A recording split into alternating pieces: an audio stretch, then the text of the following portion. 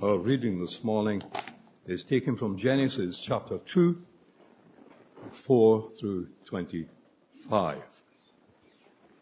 This is the account of the heavens and the earth when they were created, when the Lord God made the earth and the heavens. Now, no shrub had yet appeared on the earth, and no plant had yet sprung up. For the Lord God had not sent rain on the earth, and there was no one to work the ground. But streams came from the earth and watered the whole surface of the ground.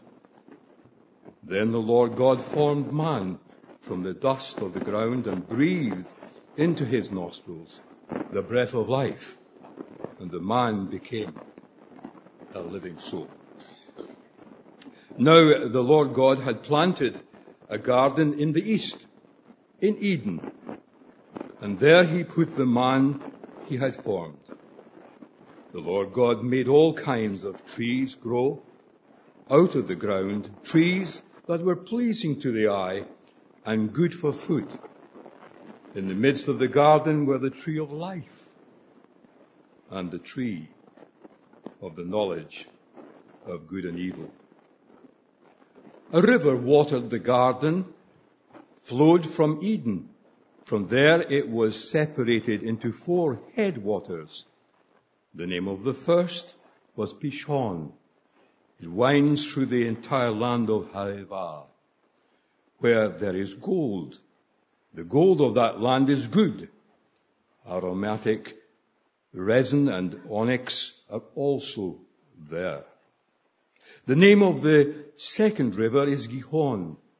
It winds through the entire land of Cush. The name of the third river is the Tigris or Tigris. It runs along the east coast of Ashur. And the fourth river is the Euphrates. The Lord God took the man and put him in the Garden of Eden to work it and take care of it. And the Lord God commanded the man, "You are free to eat from any tree of the garden, but you must not eat from the tree of the knowledge of good and evil. For when you eat from it, you will certainly die." The Lord God said, "It is not good for man to be alone. I will make a helper suitable for him." Now the Lord God had formed out of the ground all the wild animals and all the birds of the sky. He brought them to the man to see what he would name them. And whatever the man called each living creature, that was its name. So the man gave names to all the livestock, the birds of the sky, and all the wild animals. But for Adam, no suitable helper was found. So the Lord God caused the man to fall into a deep sleep. And while he was sleeping, he took one of the man's ribs and there closed it up the place with the flesh.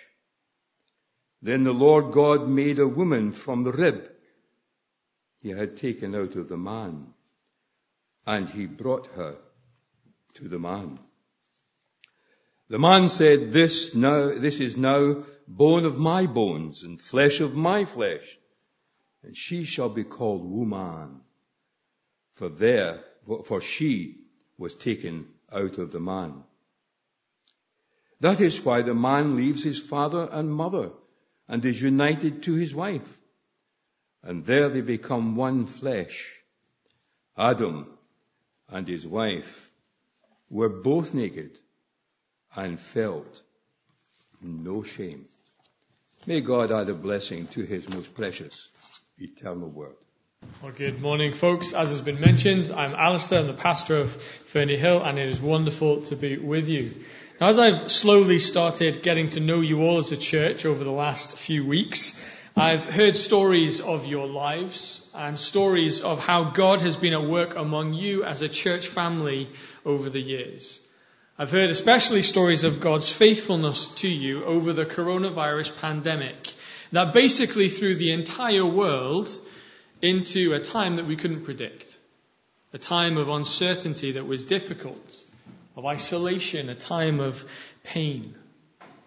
And for many, the pandemic brought our lives into perspective. Because pre-COVID, we would run around in the busyness of life, never thinking about the end until we became old, until a loved one died, or until we got that doctor's diagnosis we never wanted. Death and the end seemed far away pre-COVID, but then everyone started to think about their end as COVID struck. Students began losing their friends. People, both young and old, were dying suddenly, even though they were previously healthy and fit. And that uncertainty caused a lot of people to ask the hard questions in life. Why am I here? Is there a plan to my life? Is there a purpose? Because when we look at our lives and we look at our world, we get this feeling inside that something isn't the way it should be. We don't live in that Genesis 1 and 2 world that we've been thinking about, but it doesn't mean we have no answers. We don't live in that perfect world, and we'll see why we don't next week. But this morning I want us to look at life as we know it from God's perspective. To see how God intimately got involved in the forming of mankind. And how He created people with a plan and with a purpose. So if you're sitting here this morning and you're thinking, why am I here? Why am I alive? What is the purpose to my life? Listen to the words of the God who created you, the God who knows you, the God who loves you. Because I hope that as we leave Genesis 2, we will be comforted to know God's wonderful, abundant provision for His creation. Now, we've already spent time in Genesis 1, but why do we have a retelling of the creation story in Genesis 2? Have you ever wondered that? Well, Genesis 1 focuses on the creation of the whole world with that repeated pattern: the Lord formed and the Lord filled. And the last thing we saw in Genesis 1, verses 26 to 31, if you glance over the page, is that God created mankind, man and woman, in the image of God as the pinnacle of that creation, as Wendy helpfully reminded us earlier on. That means that every single human being is an image bearer of God. Every man, woman, and child was created with absolute dignity and worth. Being image bearers of God means that we have the ability to think and reason, to communicate and love, to create ourselves, and so much more. But at its most basic level, being created in the image of God means that we are in some respects like Him. And that image has been broken or distorted by sin, as we'll see next week. But the key thing to remember is that every single human being, no matter how much the image of God is distorted or marred by sin, no matter how much sickness or weakness or any form of disability is in that person's life, every single human being has the status of being an image bearer of God, and therefore must be treated with dignity and respect. That's why Christians fight for the rights of all human life from the womb to the tomb, because every human life has the fingerprints of God on it, because they are His image bearers. But then why do we have this retelling of the creation story in Genesis 2? Well, think of Genesis 1 like a bit of a bird's eye view, that big picture overview giving you the headlines of creation.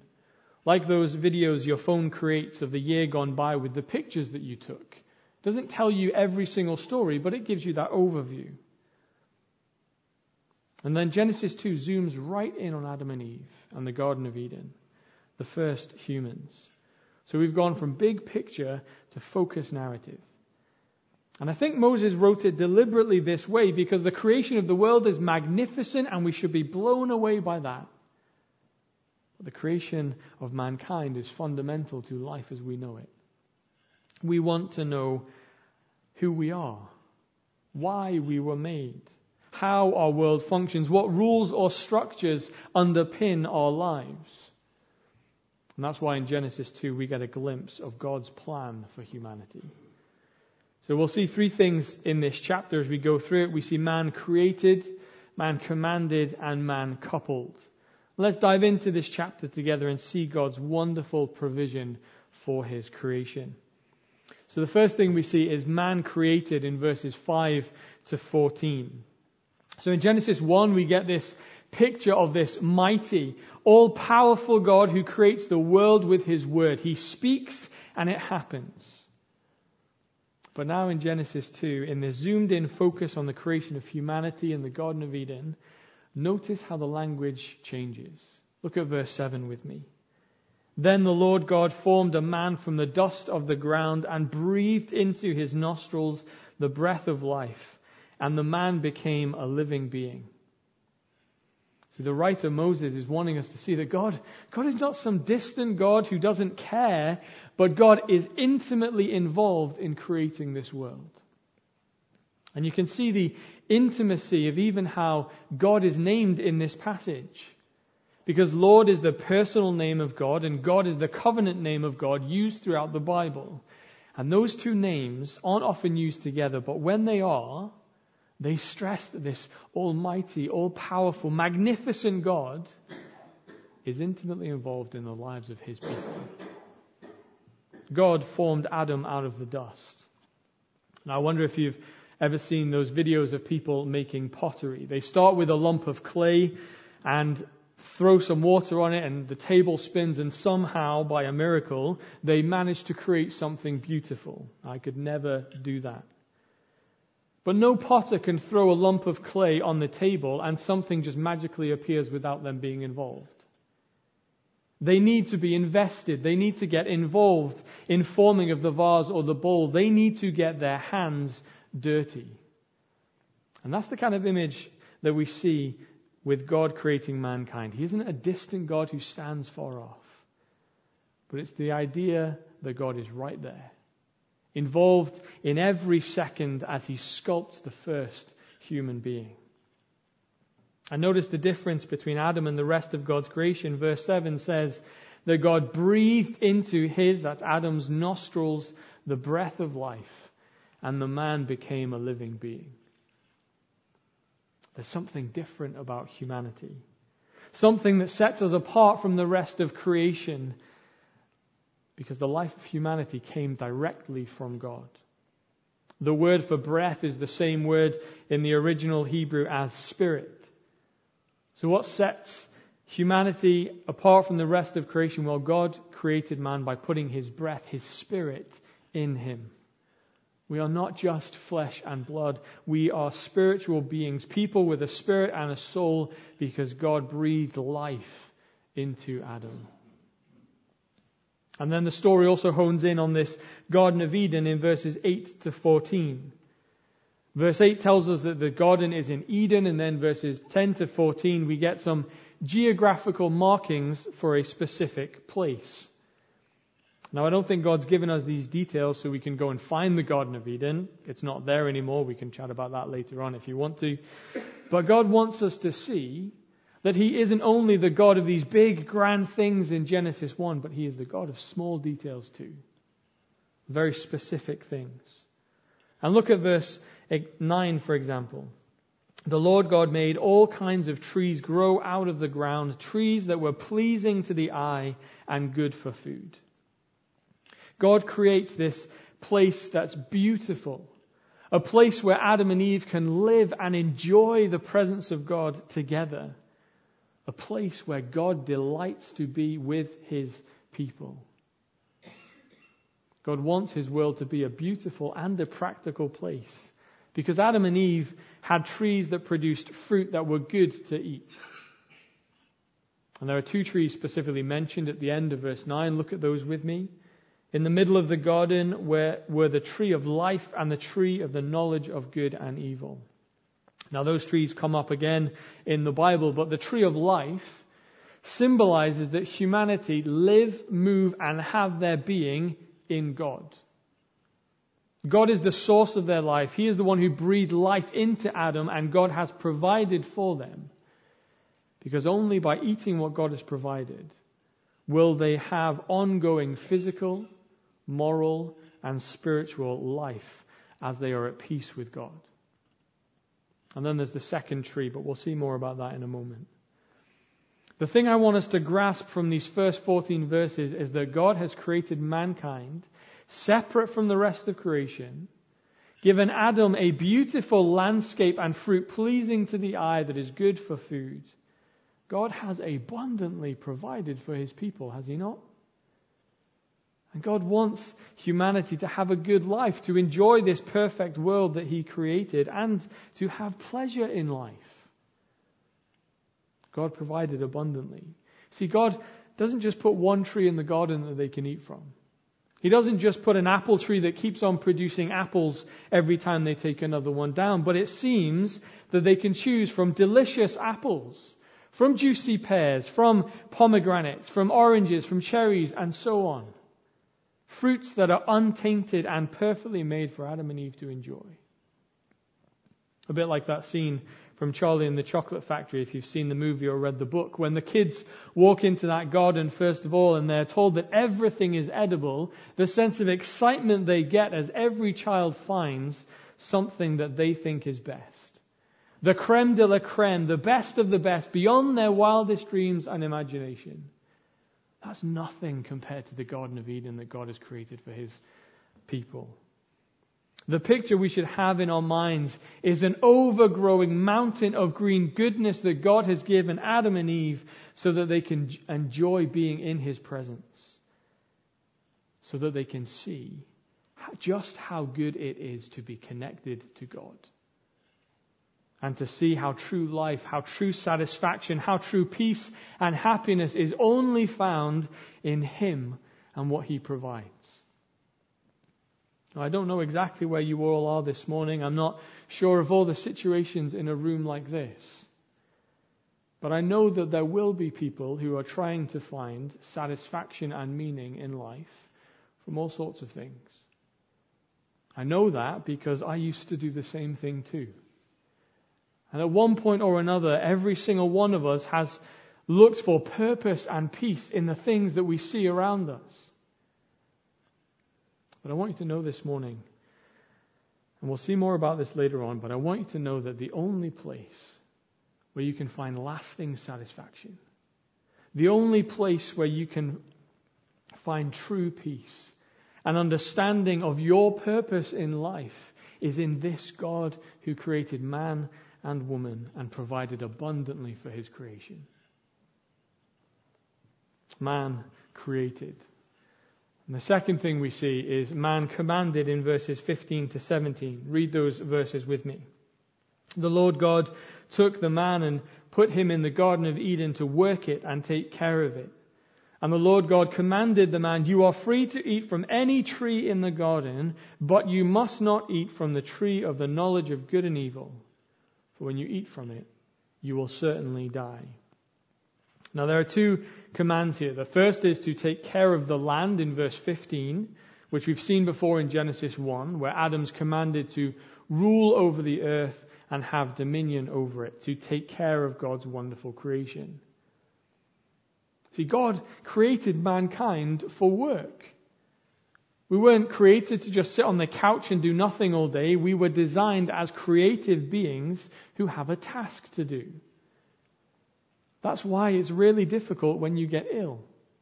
Or when you have a chronic illness that puts limitations on what you can and cannot do. Or even just as you get older. And we realize that our bodies don't function the way they used to. We can't do the things that we used to do. It gets frustrating. It's hard when that happens. There's a sense of loss. Because, as Genesis 2 tells us, we were created to work. Now, it was a joy for Adam because sin hadn't yet come into the world and spoiled work and life as we know it. But we are created to work. And the second command is there in verse 16. Read that with me. God says you are free to eat from any tree in the garden, but you must not eat from the tree of the knowledge of good and evil, for when you eat from it, you will certainly die. This command comes with a warning too. God says you can eat from any tree in the garden. You're not running out of options anytime soon. I've created enough for you to enjoy, but do not eat from that one tree. Because if you do, you will die. It's as if God is standing there with Adam, looking at this vast, beautiful, bountiful garden, given so that Adam can work, so that he can enjoy creation, so that he can eat from all these different trees. And God says, Adam, all of this is yours to enjoy. Take and eat, work and rest. Sit back and look at the beauty that I have made for you, but do not touch that one tree. That's the one part of the garden that's off limits. Why? Surely having the knowledge of good and evil, the comprehension of good and evil, having the ability to discern what is morally right and wrong is good, isn't it? Well, the knowledge here is not merely intellectual, but it's about experiencing the decision between two alternatives. This tree represents moral autonomy. It means that Adam has the ability to choose for himself whether he lives to the fullness of life and contentment in God's creation as he was created to, in God's perfect presence, or he chooses to go his own way, to say, no, God, I don't want to be like you or be with you. Now maybe you're like me and you're thinking, why on earth would God put that tree there? Obviously Adam's going to take from it one day. Obviously he's going to eat. Well, as I've wrestled with this over the years, I think there are at least two reasons why God put this tree there. Firstly, God wants Adam and Eve to voluntarily and totally trust and obey him. This tree is a bit like a constant invitation for Adam and Eve to trust God rather than themselves. As Wendy said, God doesn't want a robot who has no choice whether or not to obey God, but God wants a peaceful relationship where humanity makes the conscious and active decision to trust and obey God, and for that relationship to grow and flourish. God's rule is good for mankind. God's commandments that he gives us are good. He created us and he knows what is best for us. Just like a potter knows the best temperature and environment he needs to mold the clay in to be at its best. Just like a potter knows how the perfect temperature for the bowl to be baked at so that it doesn't crack. 1 degree off and it breaks, it shatters. One slight change and all of creation is ruined. The Creator knows what's best for his creation. And God, as the grand Creator, he knows what is needed. He knows what is best for mankind to flourish. And secondly, this tree shows us the bigger picture of how God relates to his people throughout the whole Bible, through covenants. Now, a covenant is a promise made between two people or two groups where they agree on promises, stipulations, privileges, and responsibilities to one another. In the Bible, God promises his people something, and if they trust and obey God and remain faithful to him, then God will bless them and make them fruitful. But if they refuse to obey and trust in God, then they will be cursed and suffer the consequences of their rebellion. And each covenant throughout the Bible comes with a sign. The most famous one is probably the rainbow, as we'll see in Genesis 8 after the flood, where God promised never to flood the earth again. And as a sign, so that everyone would remember that promise, God put a rainbow. Well, here the sign of the covenant is the tree. God says, Adam, everything in this garden is yours to enjoy except that tree, because you will die if you eat from it. Now that death, as we'll see in Genesis 3, is both physical and spiritual. Physical because Adam and Eve will be cut off from the tree of life, cut off from the God who is the source of their life, cut off from God altogether. And spiritual death because of the entrance into sin, the entrance of sin into the world that would plague every single human heart. and put us all under the curse of sin and separation from God until a Savior would come. This command and warning from God should be like a warning sign on the road for Adam. You know those ones that flash orange at you as you're warning you about a crash or a flood that's coming up ahead. It's a warning sign that says you're on a dangerous path. You need to turn around and go no further. Adam's been warned. There's plenty of goodness to enjoy. Just not that one tree, because like gangrene, it will spread and have devastating effects, not only for Adam and Eve, but for every single human being from then until the end of time. Now, I often hear people say that they think Christianity in the Bible seems restrictive because of the things the Bible says it's not wise for God's people to do or to engage with. But just as God does here with Adam, the Bible tells us how to live the way God created us to live, so that we can live in harmony with Him. As your Creator, He knows what is best for you. God isn't a rule master in the sky who enjoys dishing out rules and judgment for fun, but He is a loving Father who says, listen to me. I know you. I love you. I created you. And He wants you to live in harmony with Him. So man is created and man is commanded. And the third thing we see in verses 18 to 25 is that man is coupled. So in verse 18, read it with me, God says, "It is not good for man to be alone. I will make a helper suitable for him." Now this is the first time in the Bible God sees something and says that it is not good. Not that being alone makes Adam any less human, but because Adam was created for community.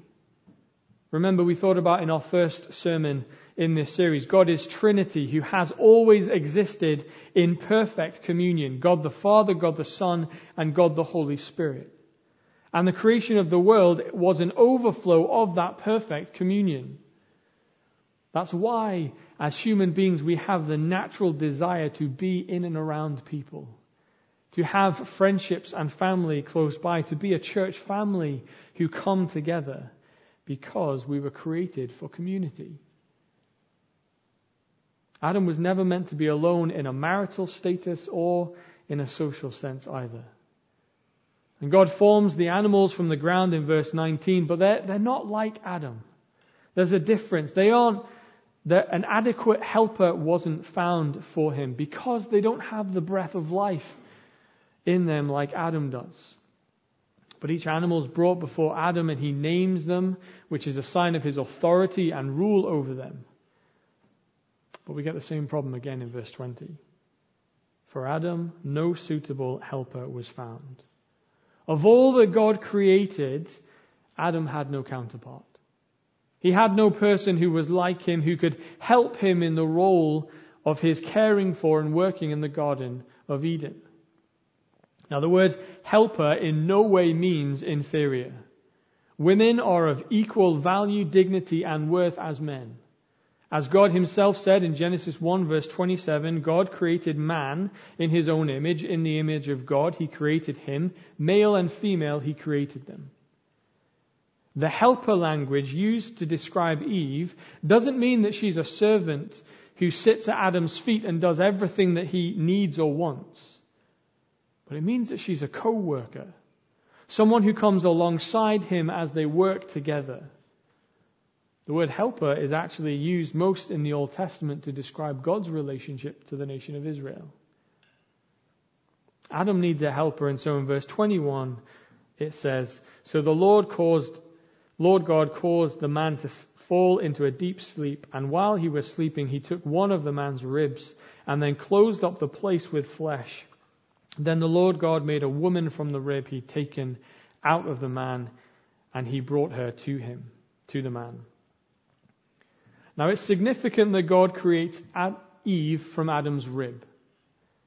Eve was not taken from Adam's head that she could rule over him. Eve was not taken from Adam's foot that he could oppress her and look down on her. But Eve was created from Adam's side, so that together, standing side by side, they serve the Lord in the different ways and with different gifts that God has given them.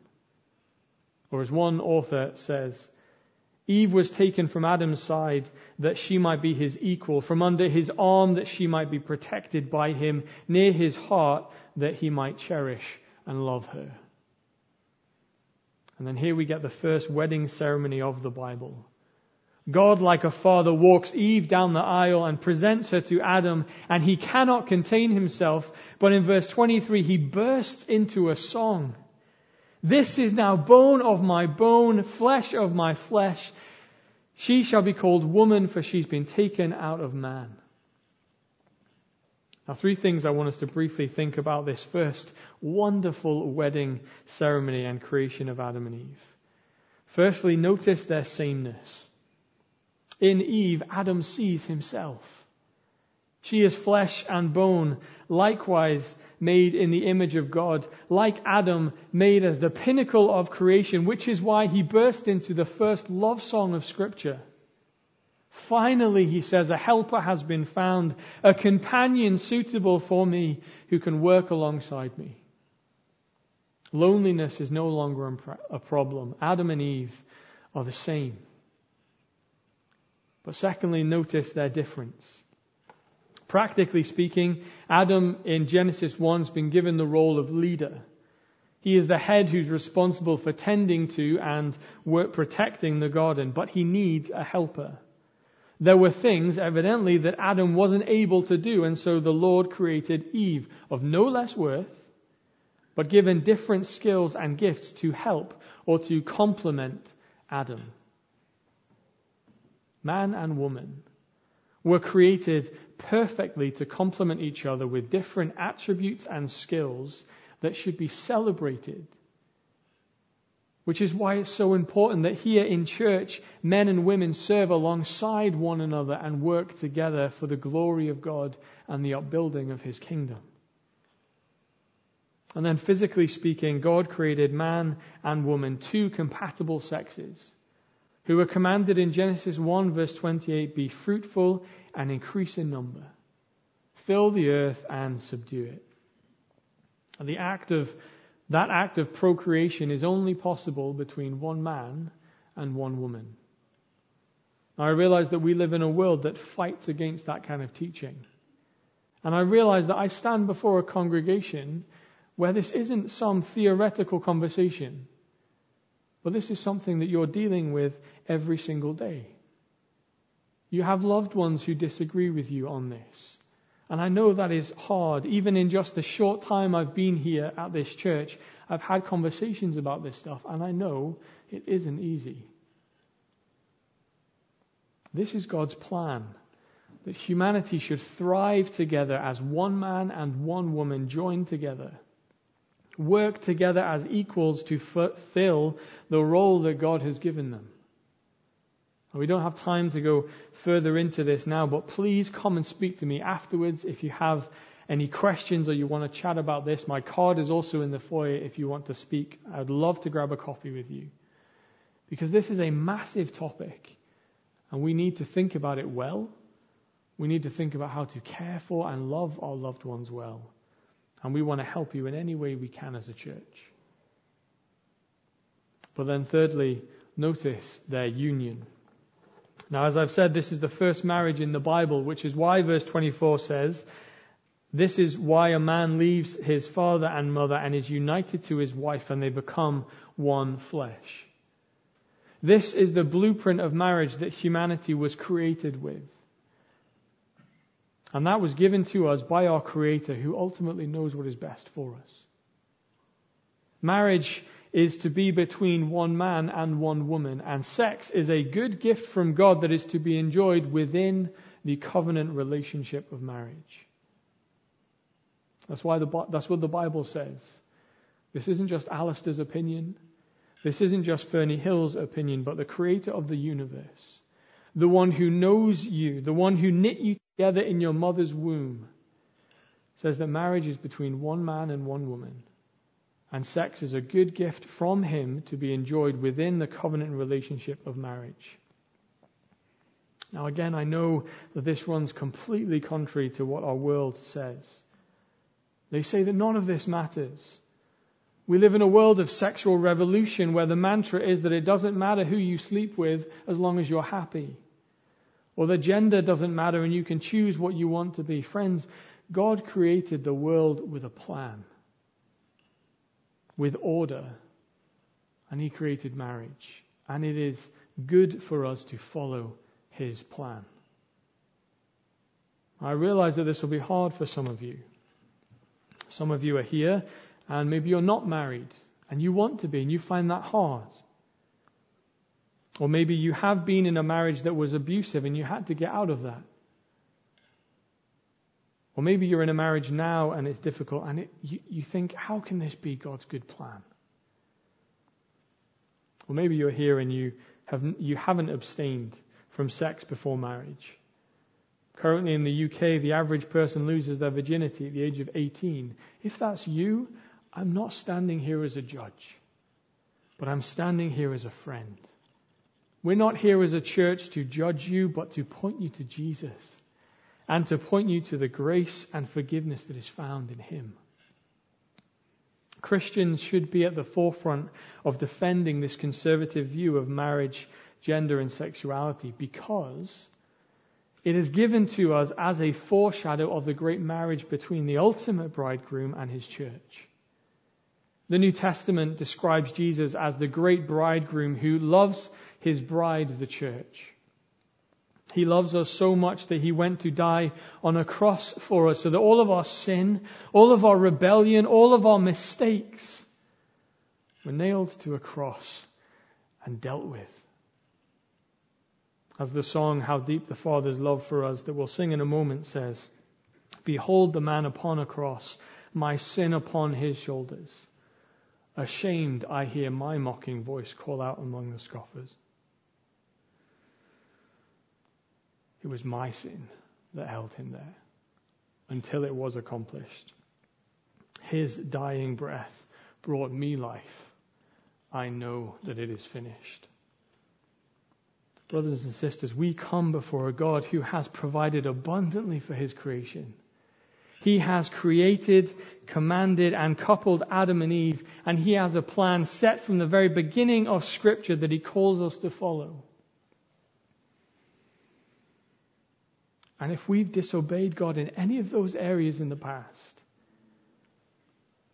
if you're sitting here and the devil is reminding you of all the things you've done in your life, if he's telling you you're worthless and you have no place here, do not listen to him.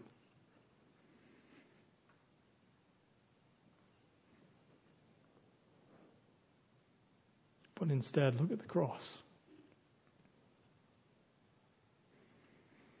Listen to the words of your glorious bridegroom,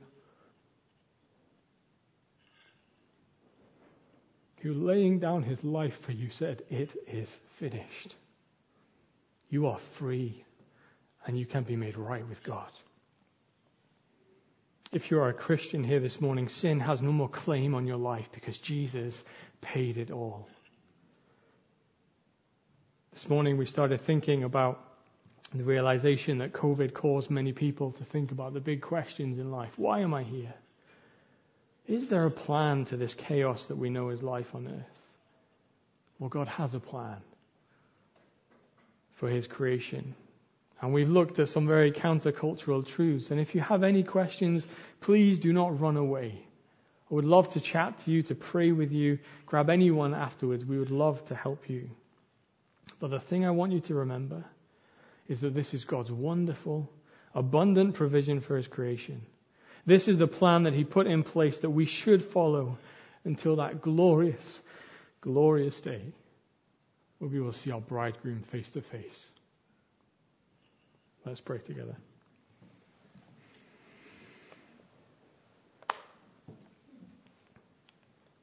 Heavenly Father, we come before you this morning and we recognize that we are not perfect. We have sinned against you in our lives and we sin every single day. Father, would you stop the devil in his tracks if he is trying to distract us from you? and help us cling to the cross. That place where love and mercy meet, where the perfect Lamb of God was sacrificed, and he took away the sins of all those who call on him. Father, we thank you for your great plan of salvation. Jesus, we thank you that you set your face like flint to the cross. And Holy Spirit, we thank you that you have opened our eyes to see the truth, that once we were dead in our sins and trespasses, but now, by the grace of God, we can be alive through what Jesus has done for us. Help us to grasp the immensity of the gospel today, and help us to live in a way that glorifies you. In Jesus' name we pray. Amen.